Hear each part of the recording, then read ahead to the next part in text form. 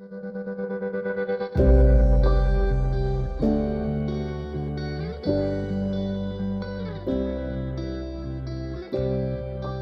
says, when the day of Pentecost had fully come, they were all with one accord in one place.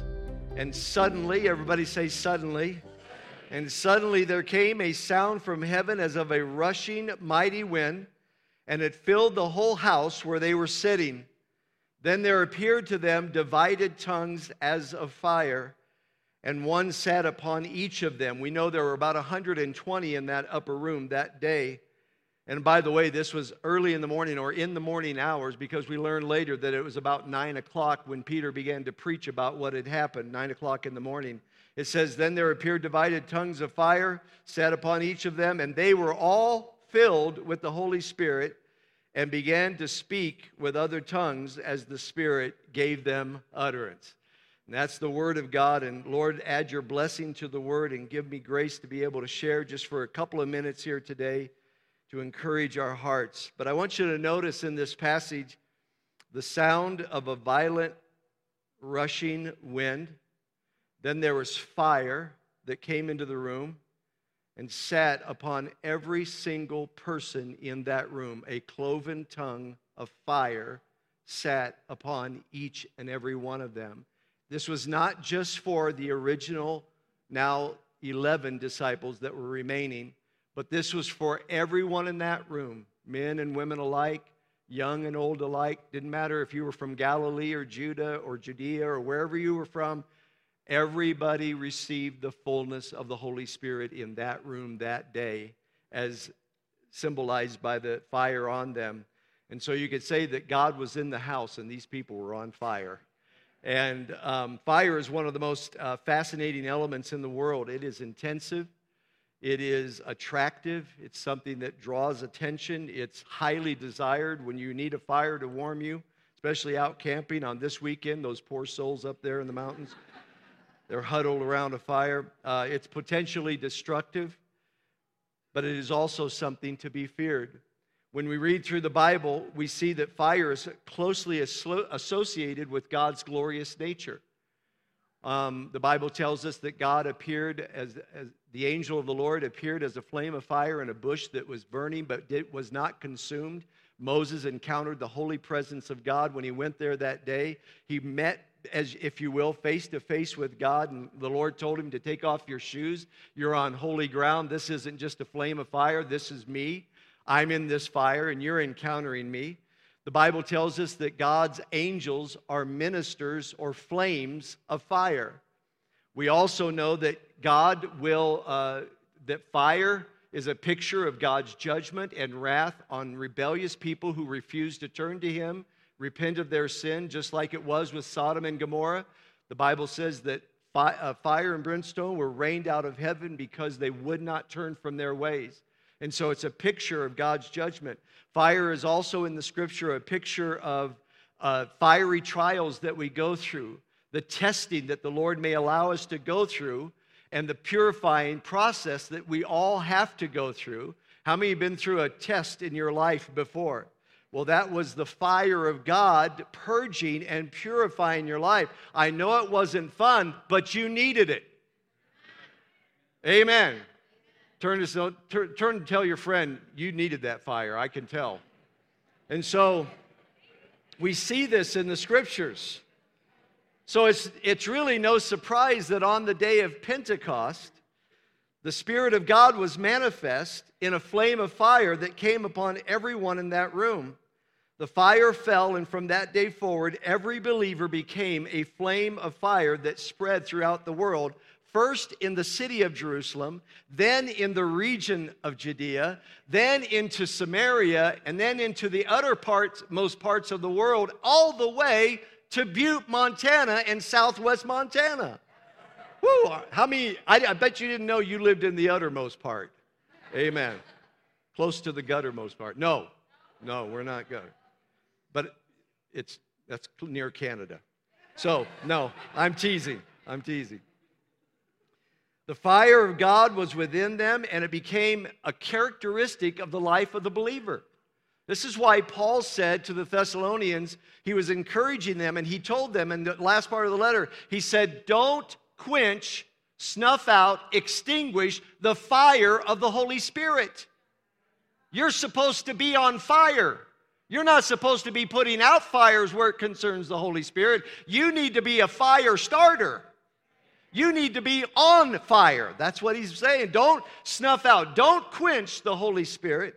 Then Paul wrote to Timothy, and he told him, Timothy was really discouraged. He was thinking about getting out of the ministry. He was thinking about quitting what God had called him to do. And Paul wrote him and said, Timothy, stir the flame that is in you up again.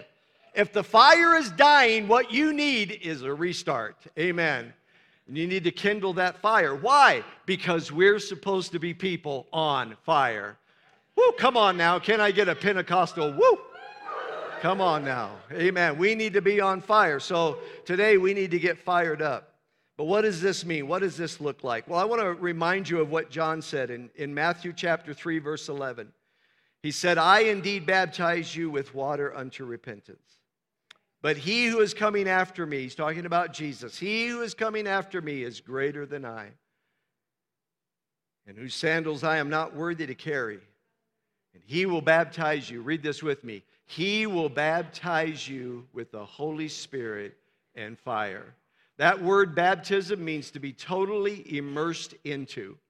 When you get baptized in water, that was a Greek word when they would use it about sunken ships. When they would say a ship was sunk at sea, they would use the word baptizo, which means it's down in the water. And when a ship is in the water, the ship is not only in the water, but the water's in the ship. It's totally immersed. And so when you get baptized in water, that's one thing. That's a symbol of our commitment to the Lord Jesus Christ. But that's one thing. But John said that Jesus is going to baptize you into the Holy Spirit, where you are totally immersed in the Holy Spirit, and the Holy Spirit is in you, and He's all over you. Hallelujah. Come on. How many need that today? And so John said, this is what it means. He's talking about He's going to baptize you in the fire of the Holy Spirit, because we need to be walking, talking candlesticks of grace. Amen. Of people that are on fire for God. And so, Sherry, I'm just putting you on notice. I'm not doing those notes. So now you can just forget it. Just sit up there and enjoy. And I hope I'm okay, but I felt like I needed to redirect by the grace of God. I want you, if you have a piece of paper, I want you to do something with me. On that piece of paper, write down the word fire, long ways. We're going to do a little acronym. I'm going to try my best to be pretty quick, because I don't want to wear out your time. But I need to say a couple of things today about the fire of God. The fire of God, the Holy Spirit has come to ignite a fire in us. He has come to set us on fire. This is what we need in our world today. And this is not a destructive fire, but this is a purifying fire. Amen. Your family needs you to be on fire. Your place of employment needs you to be on fire. Your school needs you to be a fire-filled child of God, where you're not burning people, but you're letting them experience, like Moses did in the burning bush, the awesome glory of God in our world and in our culture. Butte, Montana, and all of southwest Montana, and Deer Lodge and Anaconda, and all over this region needs us to be a fiery people. And He's come to set us on fire and to ignite a fire. And that first thing, He came to ignite a fire of fervency in our spirit, where we have a zeal and a passion for God. See, the Holy Spirit is not just some outside force that we talk about on the day of Pentecost once a year. We have to live by the life of the Holy Spirit, or we're walking dead people. And we need to be alive with fervency. We need that fire to be, we need it to be stoked up in our spirit. How many here felt like your fire has ever gone out in your life? Like you lost your zeal, you lost your passion. That happens in our marriages sometimes.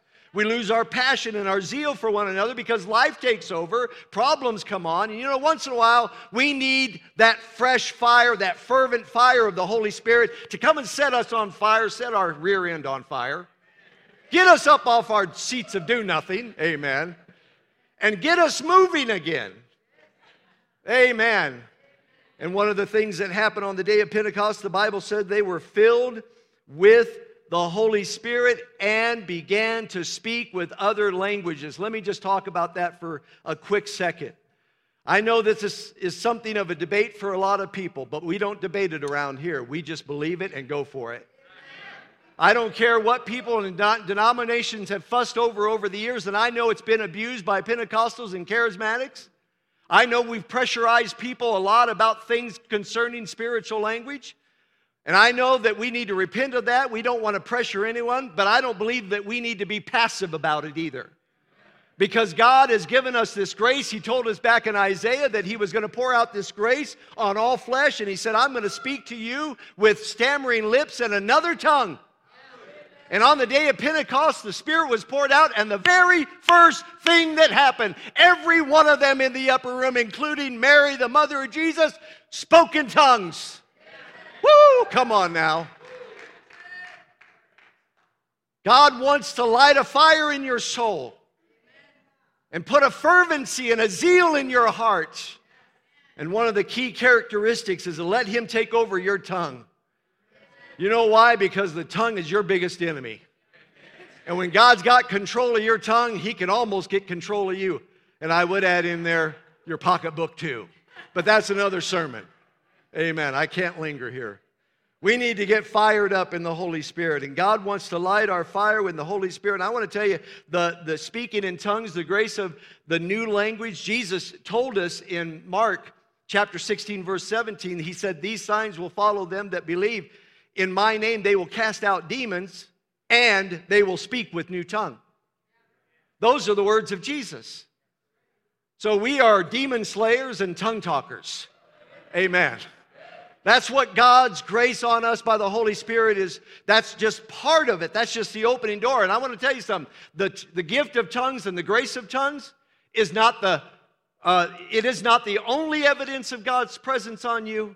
It's not the best, but it is a grace of God. It's how God demonstrates His presence on you among many other ways. And so God wants to put a fire in you and give you a new language and a zeal in your heart and something you can get fired up about. And it's not only you can appreciate I'm coming off my head right now. I'm trusting in the Holy Spirit.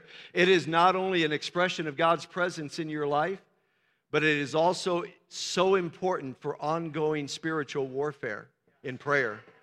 Because really what God gives you that, when He gives you a new language, He gives you a prayer language with which you can slay all the power of the enemy.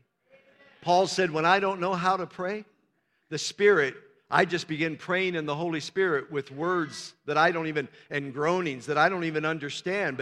And then he says, and we know, right after that, after he talked about praying in the Holy Spirit, he said, and we know all things work together for good to them that love God and are the called according to His purpose. Right after that great verse we love to quote, he's talking about praying in the Spirit. God works it out when we're praying in the Spirit and we don't even know necessarily what we're praying. But it's the power of God in our life. And He's praying for us. And He may give us discernment about what we're saying, but He may not. But you know how many of you know the Holy Spirit knows how to hit the target? I may not always know how to pray on target, but the Holy Spirit, it's no guessing game with Him. Amen. And so things get done. Amen. I got to tell you this story real quick. I was talking to my dad just Friday, I think it was, and my dad, he's an 84 Pentecostal preacher taking off tomorrow to go up and do a big round of churches in Indiana starting on Monday. That guy runs circles around me. You're talking about somebody who's fervent in spirit. But he started telling me a story. I never even told him what we were going to do today and talk about, but he started telling me a story, and I was hanging on every word. And back in the 80s, he was pastoring in a church, and there was a lady who had a friend whose husband had stepped out on her, and then he left her with 2 small children. And she was devastated. And the lady that came from my dad's church told that lady, she said, you need to go talk to my pastor. He's a man of prayer. You go talk to my pastor. He's a man of prayer. So that lady made an appointment during the week, went into my dad's office, laid out her heart, tears all over, devastated and heartbroken. And my dad prayed over her. And then after he got done praying over her, he says, now, Nancy, you're not going to understand what I'm going to do, but I'm going to pray over you in tongues. And he quoted Romans chapter 8, verse 26, and said, I don't know how to pray, but the Holy Spirit knows how to pray. And I don't want you to get nervous. You don't have to. I know this is unusual for you, but I just want to pray over you because I'm at the end of what I know how to pray. And by the way, this lady was from a Baptist church. Nothing against Baptists. Nothing against Baptists. I'm just saying, she didn't come from a tradition of hearing this. Okay, that's what I want you to understand. And so he began to pray over her in tongues. Then they concluded the time together, and he said, and he started weeping on the other end of the line. And he said, wouldn't you know, that next Sunday, here she come with her and her husband walking hand in hand into that church. And I don't know if that was the only thing, but I got to tell you, that was one of the things. God moved. Amen. Come on, can I get a good amen? I got to get on to I. I is the word ignite, or illumination. Illumination. The fire of the Holy Spirit. He ignites a fire of illuminating light. You know what He wants to do? He wants to burn in your life so bright that people don't see you really anymore. They start seeing the light of Christ in you. That's really what He wants to do. This isn't about making ourselves look good, sound good, or be better than anybody else. Lord knows we're not. We're not better than anyone else on planet Earth. But when the Spirit of God comes and He lights a fire in our heart, He's setting us on fire to be a light in a world that is in darkness and is in turmoil and don't know how to get from A to B to C. And we don't either, but by the grace of God, we become a light in the darkness. And the Lord wants the world to see Jesus in you. And the best way that you can shine that light is to stay full of the Holy Spirit. Is to constantly, every day of your life, cry out to God. Paul said in Ephesians 5:18, do not be drunk with wine. How many thank God for the deliverance that's happening all around here? For the testimonies we had. And for sugar. Be not drunk on sugar, but be filled with the Holy Spirit. And that in the original language means keep on being filled over and over with the Holy Spirit. You never reach a place where you've heard it all, experienced it all, been there, done it all. Every day of your life and my life, we need to stay full of the Holy Spirit. One of the reasons why I not only need to stay fiery and fervent in my spirit, but I need to be a light. I need the light of Jesus to illuminate, to shine through me and to touch people's lives and so that they can see Jesus and come to the faith that you and I have experienced. How many of you know that there are people in the world right now just waiting to encounter Jesus? And you're the man, you're the woman, you're the person. But how can I be effective if my heart isn't on fire with His light? I need to be a firelight. Amen. R. Everybody say R. The R word is repent or repentance. The Holy Spirit lights a fire of repentance in our heart.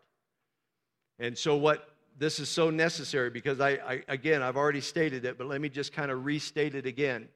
Just because you get filled with the Holy Spirit doesn't mean, or by the time you get filled, because a lot of people say, well, I want to receive the Holy Spirit in fullness, but I'm just not ready yet. I still got a lot of stuff I got to clean up. No, you need to be full of Him now because He helps you get rid of that junk. Amen.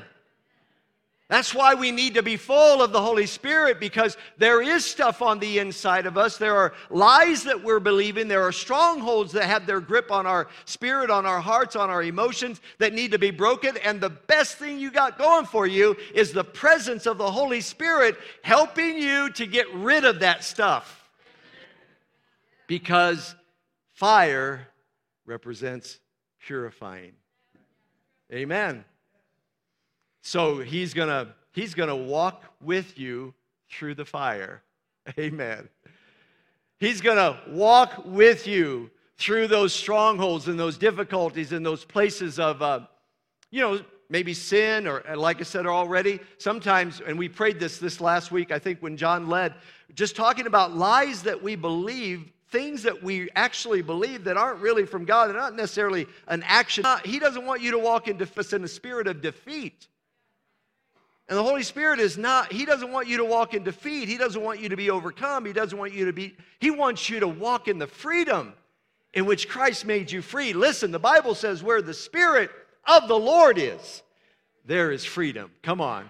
Can you say that with me? Where the Spirit of the Lord is, there is freedom. So when the Holy Spirit comes into your life in full measure, freedom becomes your rightful inheritance in Jesus. And you are free.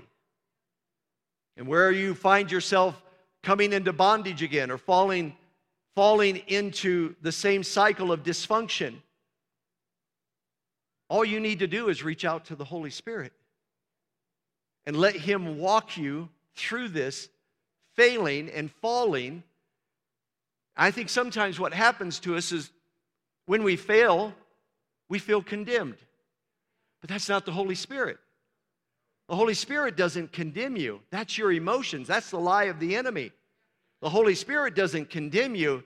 He's there to comfort you. He's there to counsel you. He's there to help you. He's called the Paraclete. Everybody say Paraclete. I always think of that like a pair of cleats. Like you're wearing a football game or a baseball game. But when you think about it, it's kind of like that, Paraclete. Because what he does is he gives you a footing. He gives you a strong footing when you feel like you're slipping and sliding away. When you feel bad, listen, he's not condemning you. He's trying to convince you of who you really are. And we need that. This is why I need to stay full of the Holy Spirit. This is why I need the fire of the Holy Spirit, because even I know it's hard to believe, but even me, I screw up. I mess up. And sometimes, you know what I do? I withdraw in my spirit, thinking I've upset the Lord and I don't feel very close. Well, I'm going to tell you, the Bible says you have a friend that sticks closer than a brother. And our friend is the advocate, the Holy Spirit.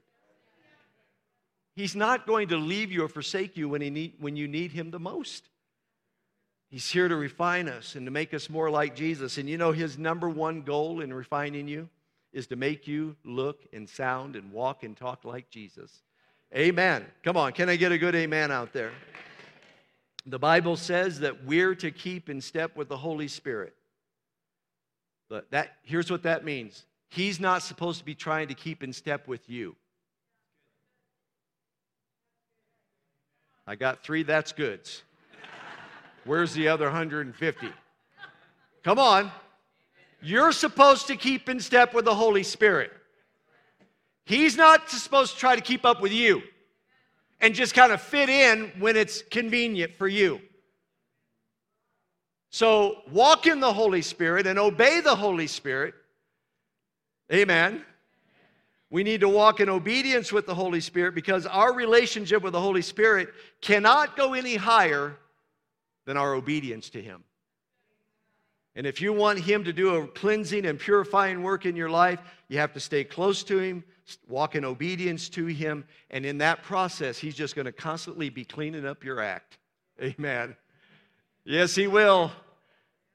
He'll bring you through the fire. Remember Job in Job 23, verse 10, Job said, I am being tested, and when I have come forth, I will come forth as gold. Well, sometimes what the Holy Spirit is doing is He's working in your soul because He's making you into a big old bar of gold. Amen. It's going to be awesome. Amen. Let me just give you the E, and I'll close this down. In fact, maybe the worship team should come to make me hold my feet to the fire. Speaking of fire today. E is the word empower. The Holy Spirit has been poured out to ignite an empowering, to empower us to be world changers. The Holy Spirit has been poured out and is available to all of us in this room to empower us to be world changers. Jesus said to his disciples, "Go into all the world and make disciples of all nations." And we prayed over that. How many of you enjoyed that? I love that today. He said, "Go out and make disciples of all nations, baptizing them in the name of the Father, the Son, and the Holy Spirit, teaching them to observe everything that I've commanded you." The only way we can make a difference in Butte, Montana, southwest Montana, the state of Montana, in our region of this northwest United States, in our country, and all over the world, whether we stay here or go somewhere else, the only way to do it is by the power of the Holy Spirit, the empowering presence. And when the power of God comes on me and comes on you, there's a power, and it's that dunamis power, that dynamite-like kind of power, that explosive kind of power, that power that withstands all resistance and all obstacles. And he gives us that power, and we can penetrate the most difficult places. And we can go to places, God just opened up, things just begin to open up, and God gives us influence with people and with people in our neighborhood and our schools and people around us. What is that? That's just not your kind and wonderful personality. That's the power of God. It's the power of God that makes the difference. And why do we need that? To be world changers. To change our world. Jesus says, but in Acts chapter 1, verse 8, he says, "But you will receive power when the Holy Spirit has come upon you, and you shall be witnesses to me in Jerusalem and in Judea and Samaria and to the end of the earth." He said, you're going to receive dunamis. That Greek word is where we get our word dynamite. Turn to somebody and say, "I'm dynamite." Go ahead and tell them that. God wants us to be filled with a dynamic power that cannot be stopped. We're not here to push our weight around in culture, but we're here to penetrate the darkness, to make a difference in the spirit of meekness and humility and love and grace and truth. We have to be Bible-believing, truth-seeking people. We don't cower to the lies, but we're not here to beat people down. We're not here to fight with people and fuss with people. We're here to lift Jesus up. And Jesus said, "If I be lifted up, I will draw all people to myself." And when we lift up Jesus and we begin to proclaim him, the Bible said in Acts chapter 4, when they were threatened not to speak anymore in his name, they went home to the church and they prayed. And after they prayed, the Spirit was poured out and the place was shaken. Literally, the house shook, and they were all filled with the Holy Spirit, and they went everywhere speaking with boldness. Amen. How many of you know that's what the world needs today? I believe the Lord is here today. I believe he wants to pour out his Spirit upon us afresh and anew. In fact, would you just stand with me all over this place? I want the prayer teams to come on up. Please quickly move and make your way up to the front here and kind of spread yourself out a little bit. But today, listen, I want to invite you to come today. If you need a brand new touch, maybe you've been baptized with the Holy Spirit, but maybe you've just lost your zeal, your fire. I believe the Lord wants to stir it up again.